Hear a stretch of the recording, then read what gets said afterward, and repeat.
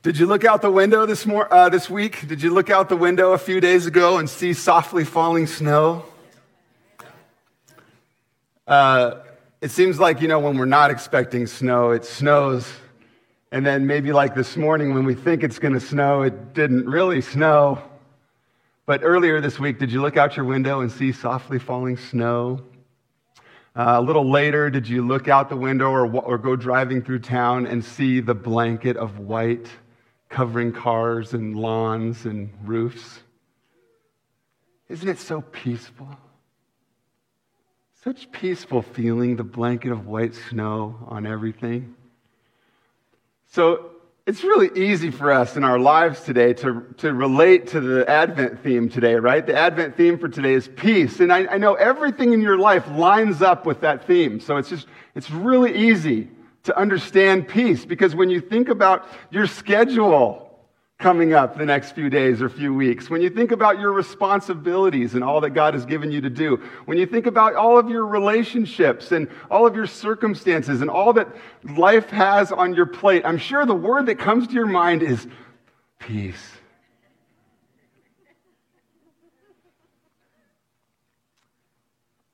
Or maybe you relate to this. Maybe you wake up in the morning with an idea of what peace would look like in your life, with expectations of what peace would lead to, and then what? Doesn't always go that way.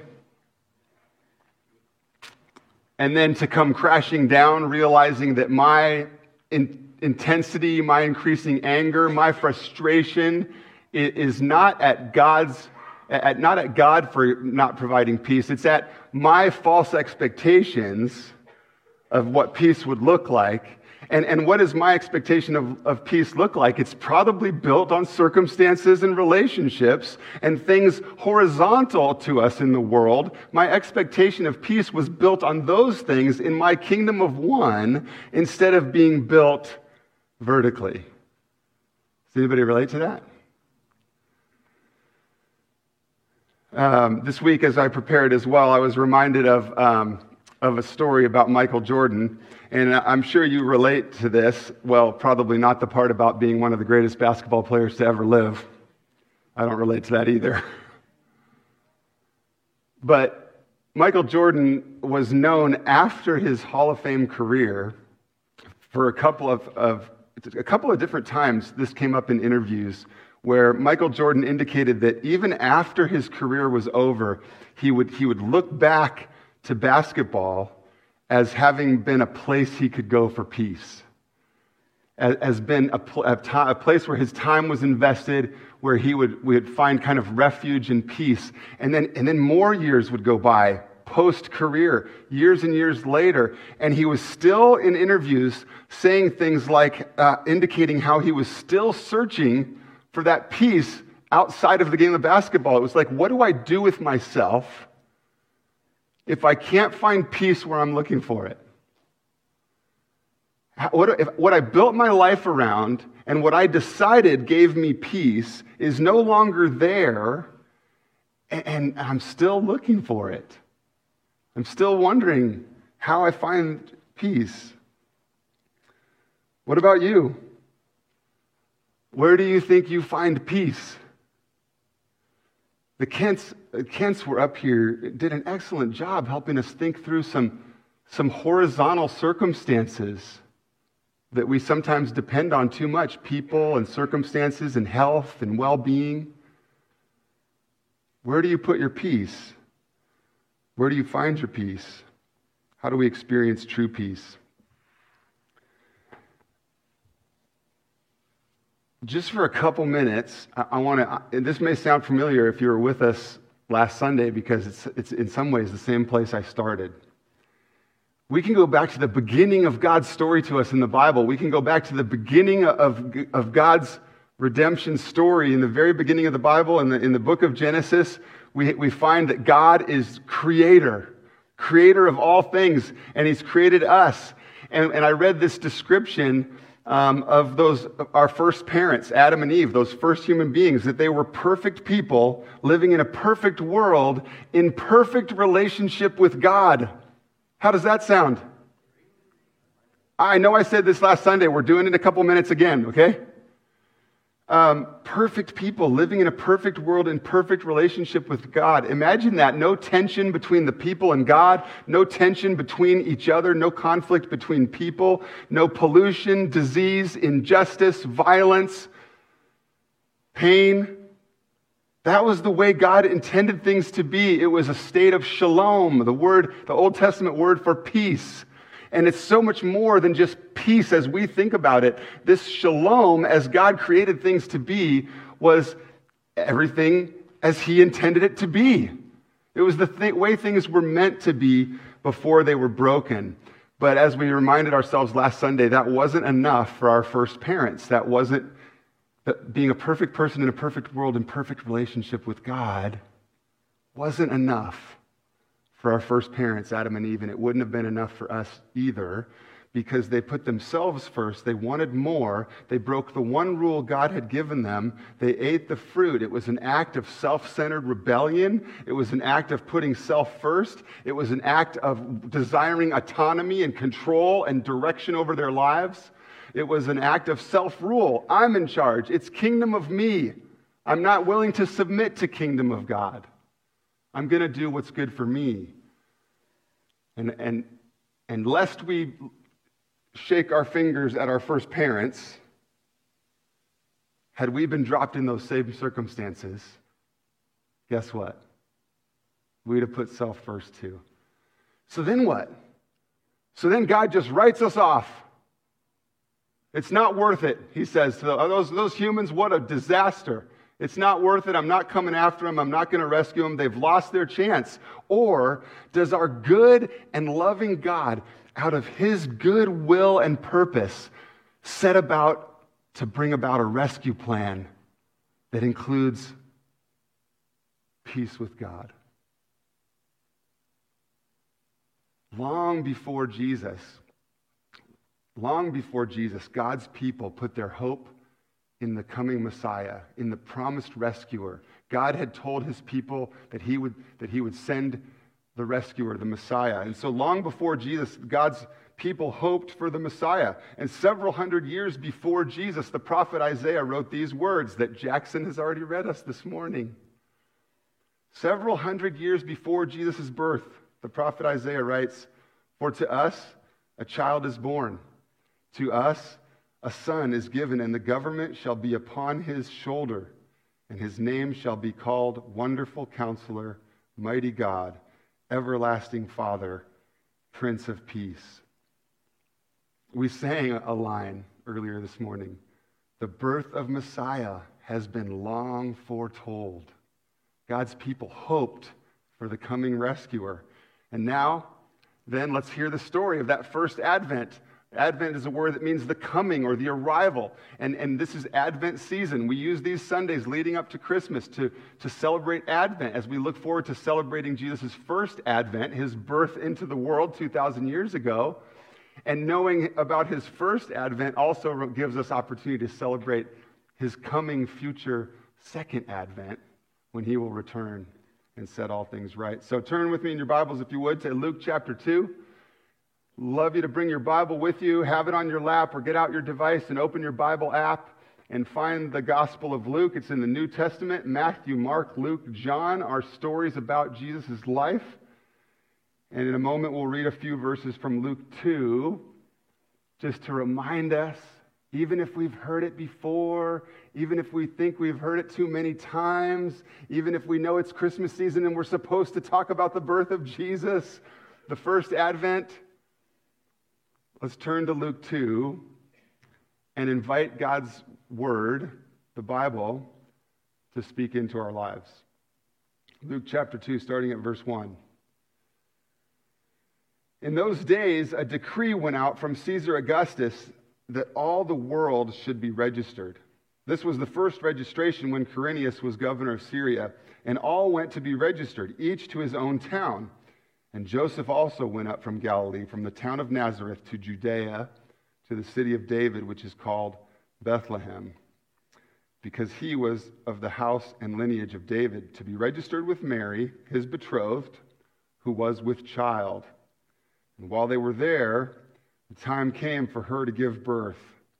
And she gave birth to her firstborn son and wrapped him in swaddling cloths and laid him in a manger, because there was no place for them in the inn or in the guest room.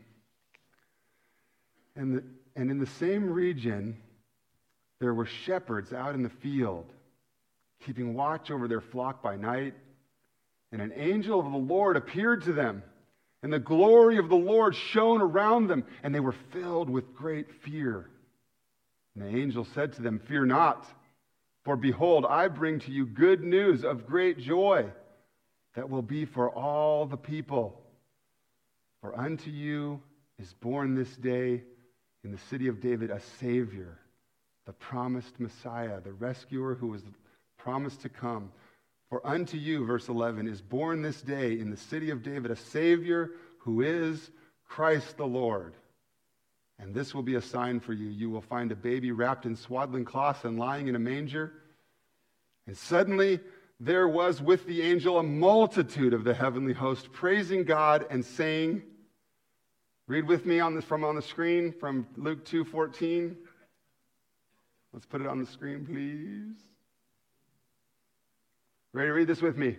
"Glory to God in the highest, and on earth peace among those with whom he is pleased." We've often heard this verse translated perhaps, or we've heard in song lyrics something along the lines of "peace on earth, goodwill to men." And maybe we focus too much, maybe we get a little too hopeful on the phrase "peace on earth," because it's what we long for. Because we look around ourselves, we look within our family, we look within our spheres of influence, we look in our community, we look in our world, and we long for there to be peace on earth. That sounds good. Rescuer come, Messiah come, and make it so that there's peace in our lives, peace in the world that we experience. But is that what the phrase means? Is that what we experience in this world? The first Advent, again, as the Kents did such an excellent job leading us into, the first Advent did not result. Jesus' arrival, and it was glorious. It was God taking on the flesh. It was God himself, Son of God, rescuer, come to live with us. And we know that he goes on to live the life that we cannot live and die the death that we deserve and be raised again to new life, making it possible for us to have life with God. That's good news, right? The first Advent meant Jesus came, God with us. But the first Advent did not result in peace in our circumstances, our roller coaster lives to straighten out and go the way we wanted them to. The first Advent did not result in peace that we would refer to as, in terms of lack of conflict or everything going smoothly. But the arrival of God into our world, the first Advent, God himself come to be with us, resulted in the most important peace. Peace with God. Peace between human beings, sinful, fallen, broken, rebellious human beings. Peace between us and a holy and perfect God. The first Advent, Jesus' arrival 2,000 years ago, Jesus' birth into humanity, that first Advent brought with it the only peace, the most important, the only true, the most important peace of salvation, being found that despite our broken relationship with God, despite our sin breaking down that relationship, Jesus entered the world and gave us peace with God. Romans 5:1 is on the screen. We looked at it last Sunday too. "Therefore, since we have been justified by faith," we have put our faith in Jesus. If you have put your trust in Jesus, if you have recognized that you cannot save yourself, we come to the end of ourselves and we throw ourselves at God's mercy. We put our trust in him. We put our faith in Jesus. We know you are God's son. We know you have come to rescue us. We need you. Therefore, since we have been justified by our faith, justified means put back in relationship with God. That broken relationship between rebellious human beings and a holy and perfect God has been justified, been made right by putting our trust, our faith in Jesus. Therefore, since we have been justified by faith, we have what? The peace that matters. Not peace of our circumstances, not peace in our relationships, not peace in terms of things going our way on this side of our earthly journey, but we have peace with God through our Lord Jesus Christ. And that's where, when we look at Luke 2:14, when we look at that verse on the screen again that was at the end of our Luke 2 passage, the angelic host appearing in the night sky to the shepherds and saying, "Glory to God in the highest." Say it with me again. "Glory to God in the highest, and on earth peace among those with whom he is pleased." That isn't promising peace on earth. That's not offering peace of circumstances and lack of conflict. That's saying God's favor rests on those who are in relationship with him. Those of us that have put our trust in Jesus, those of us that have become a Christian, those of us that have put our trust in Jesus for salvation are the only ones that can know true peace. Followers of Jesus, people that have received God's free gift of salvation by putting our trust in Jesus, are the ones who experience true peace, because the gospel is the spectacularly good news that God rescues sinners like you and I through the life, death, and resurrection of Jesus. Only those who know Jesus can know true peace. And so you have the opportunity today to put your trust in him, to not look to your circumstances or earthly things or things around you to find hope and peace, but to lift our eyes vertically and put our trust in Jesus. The good news of the gospel is that the first advent brought Jesus into the world, the promised rescuer who lived and died and was raised again so that we too can have life. And the good news of the gospel continues into us looking forward to the second advent, to his second coming, because we know in the future Jesus is coming back, and his return, his second coming, his second advent will lead to peace. It will lead to the peace we're looking for now and can't find now. The things we are looking for, peace in circumstances and relationships, when Jesus returns and sets all things right, we will have shalom, peace, because the King will reign forever.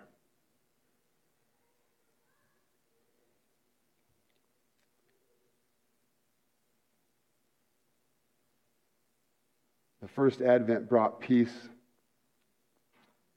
that we need, peace between us and God. And so what do we experience on this side of eternity? What do we experience on this side of Christ's second coming? Jesus came into the world. He brought peace between us and God. We know that if we keep our eyes horizontal on our circumstances and relationships, that we still see turmoil and pain and conflict and brokenness. But what peace did Jesus bring into the world? What peace does Jesus offer to you that are following him?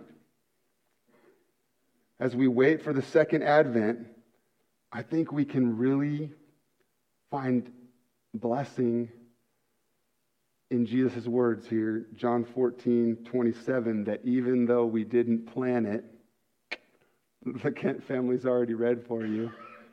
Look with me on the screen. Jesus says, "Peace I leave with you. My peace I give to you. Not as the world gives do I give to you. Let not your hearts be troubled. Neither let them be afraid." And then just a few verses later in John 16, Jesus says, I have said these things to you that in me you may have peace. In the world you will have tribulation, you will have trouble, but take heart. I have overcome the world. In me, you may have peace. We still experience the chaotic challenges and pain and conflict and roller coaster circumstances in our life, but we get to journey with Jesus. We still experience the ups and downs of a lack of earthly peace, but he says, in me you may have peace. It's peace of heart, it's peace of mind, it's peace of soul, because in the midst of our difficulties, we get to journey it with Jesus. Amen? And then Philippians 4 tells us to rejoice in the Lord always. Again, I will say rejoice. Let your reasonableness be known to everyone. The Lord is at hand. Do not be anxious about anything, but in everything by prayer and supplication with thanksgiving, let your requests be made known to God. And that passage continues this way, where it just said to rejoice, where it just said that we should not be anxious about anything, that we can come to him in prayer. That verse ends this way. Philippians 4:7 on the screen.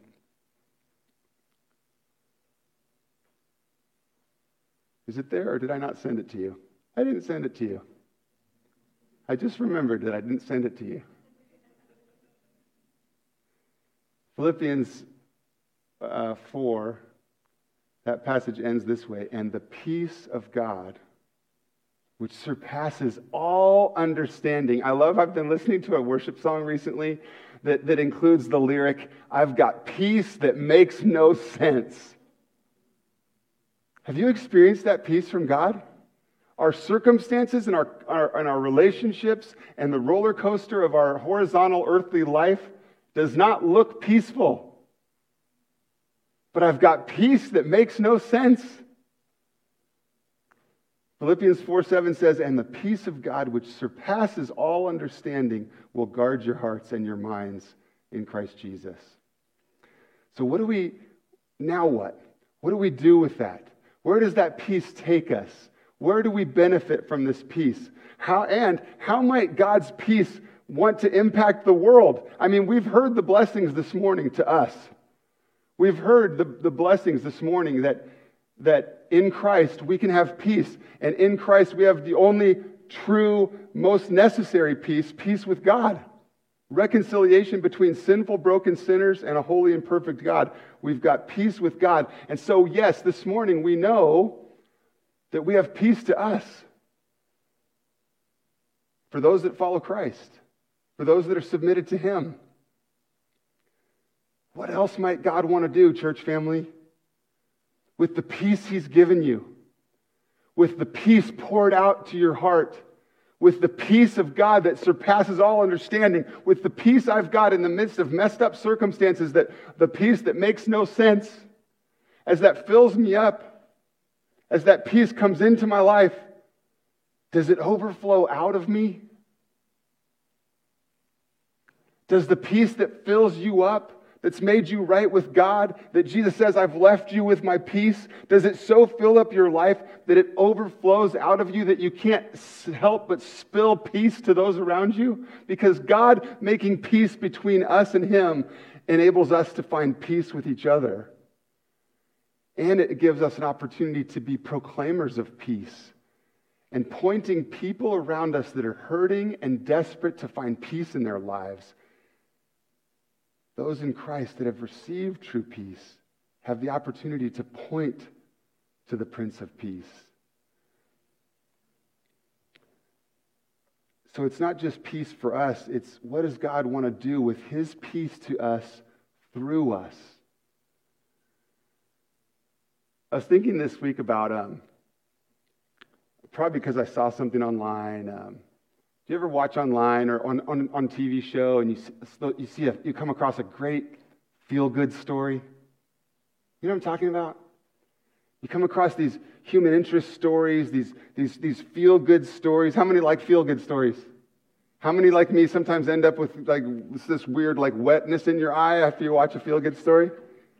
Yeah.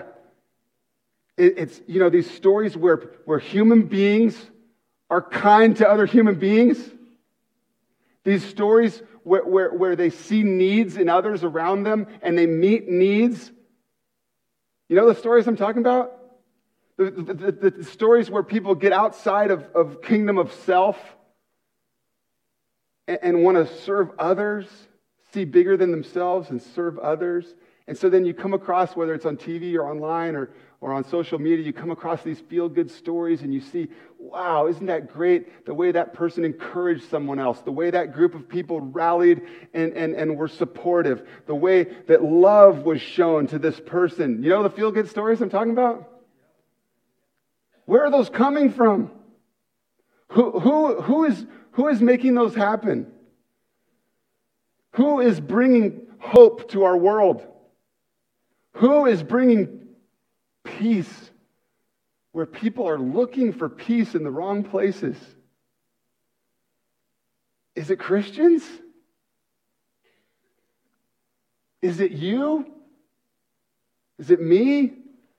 Is it our church family?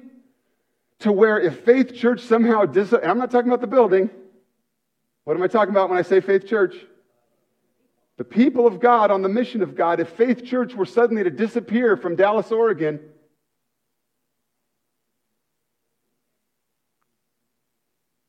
if somehow there was no more Faith Church, the building, even if there was somehow no more Faith Church, the people, what would be missed?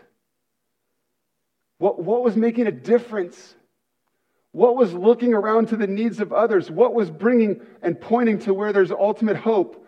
What was seeing the circumstances that are broken and painful and hurting and bringing peace into the world? God wants to fill you with His peace so that you overflow with peace, so that you can point others to the Prince of Peace, so that you can have peace between you and others. The Bible says, we've been studying, in recent months, the Sermon on the Mount, toward the very beginning of Jesus' Sermon on the Mount was Matthew chapter 5, verse 9, where Jesus said, "Blessed are the peacemakers, for they shall be called sons of God." As God works in us, He wants to work through us. As the Prince of Peace brings about a peace that makes no sense for us, we have the opportunity to point others to the author of life, the Prince of Peace. We have an opportunity to ask God to help us be peacemakers in the world around us. Hope is a person, and His name is Emmanuel. Hope is a person, and His name is Emmanuel, which means God with us. Hope is a person, and His name is Jesus.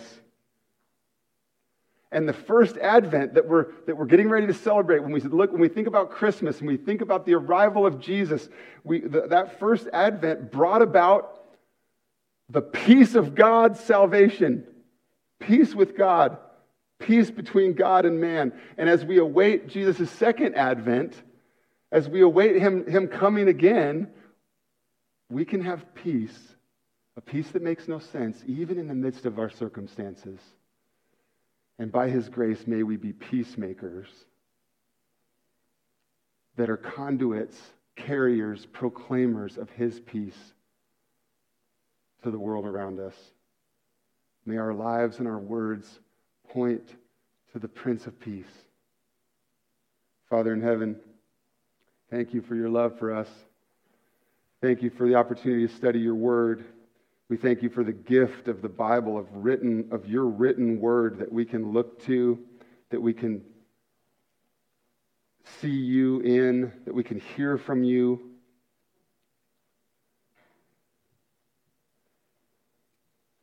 Father in heaven, this Advent season, we again just recognize our need for You. Would You pull our eyes upward? Would you help us to look away from the distractions of horizontal circumstances and broken relationships and conflict and difficulties and pain and suffering? Would You help us to not look for or hope for peace in those things or find our heart's meaning or heart's peace in those things? But God, would You draw our eyes upward that we might focus on Christ, who reigns at the right hand of God, who reigns over all things, the Prince of Peace,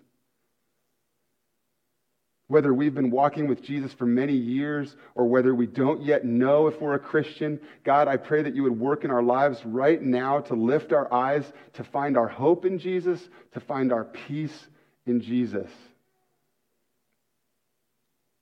We need you. And as we continue to celebrate this Christmas season, this Advent season, I pray that in the midst of schedules and responsibilities and distractions, that we would see you, that we would thank you for sending your Son, that we would remember that first Advent, the coming of God into our world. And may it give us hope. May it allow us to live at peace, trusting you and looking forward to your return. We worship you now with our lives. We give our offerings. We lift our voices. We say our prayers. We care for our church family, all as acts of worship, all in these next few minutes as ways of expressing our thankfulness, of lifting our voices in song to remind us, to remind each other of your greatness and your goodness. We love you, Lord. We need you. We pray this in Jesus' name. Amen.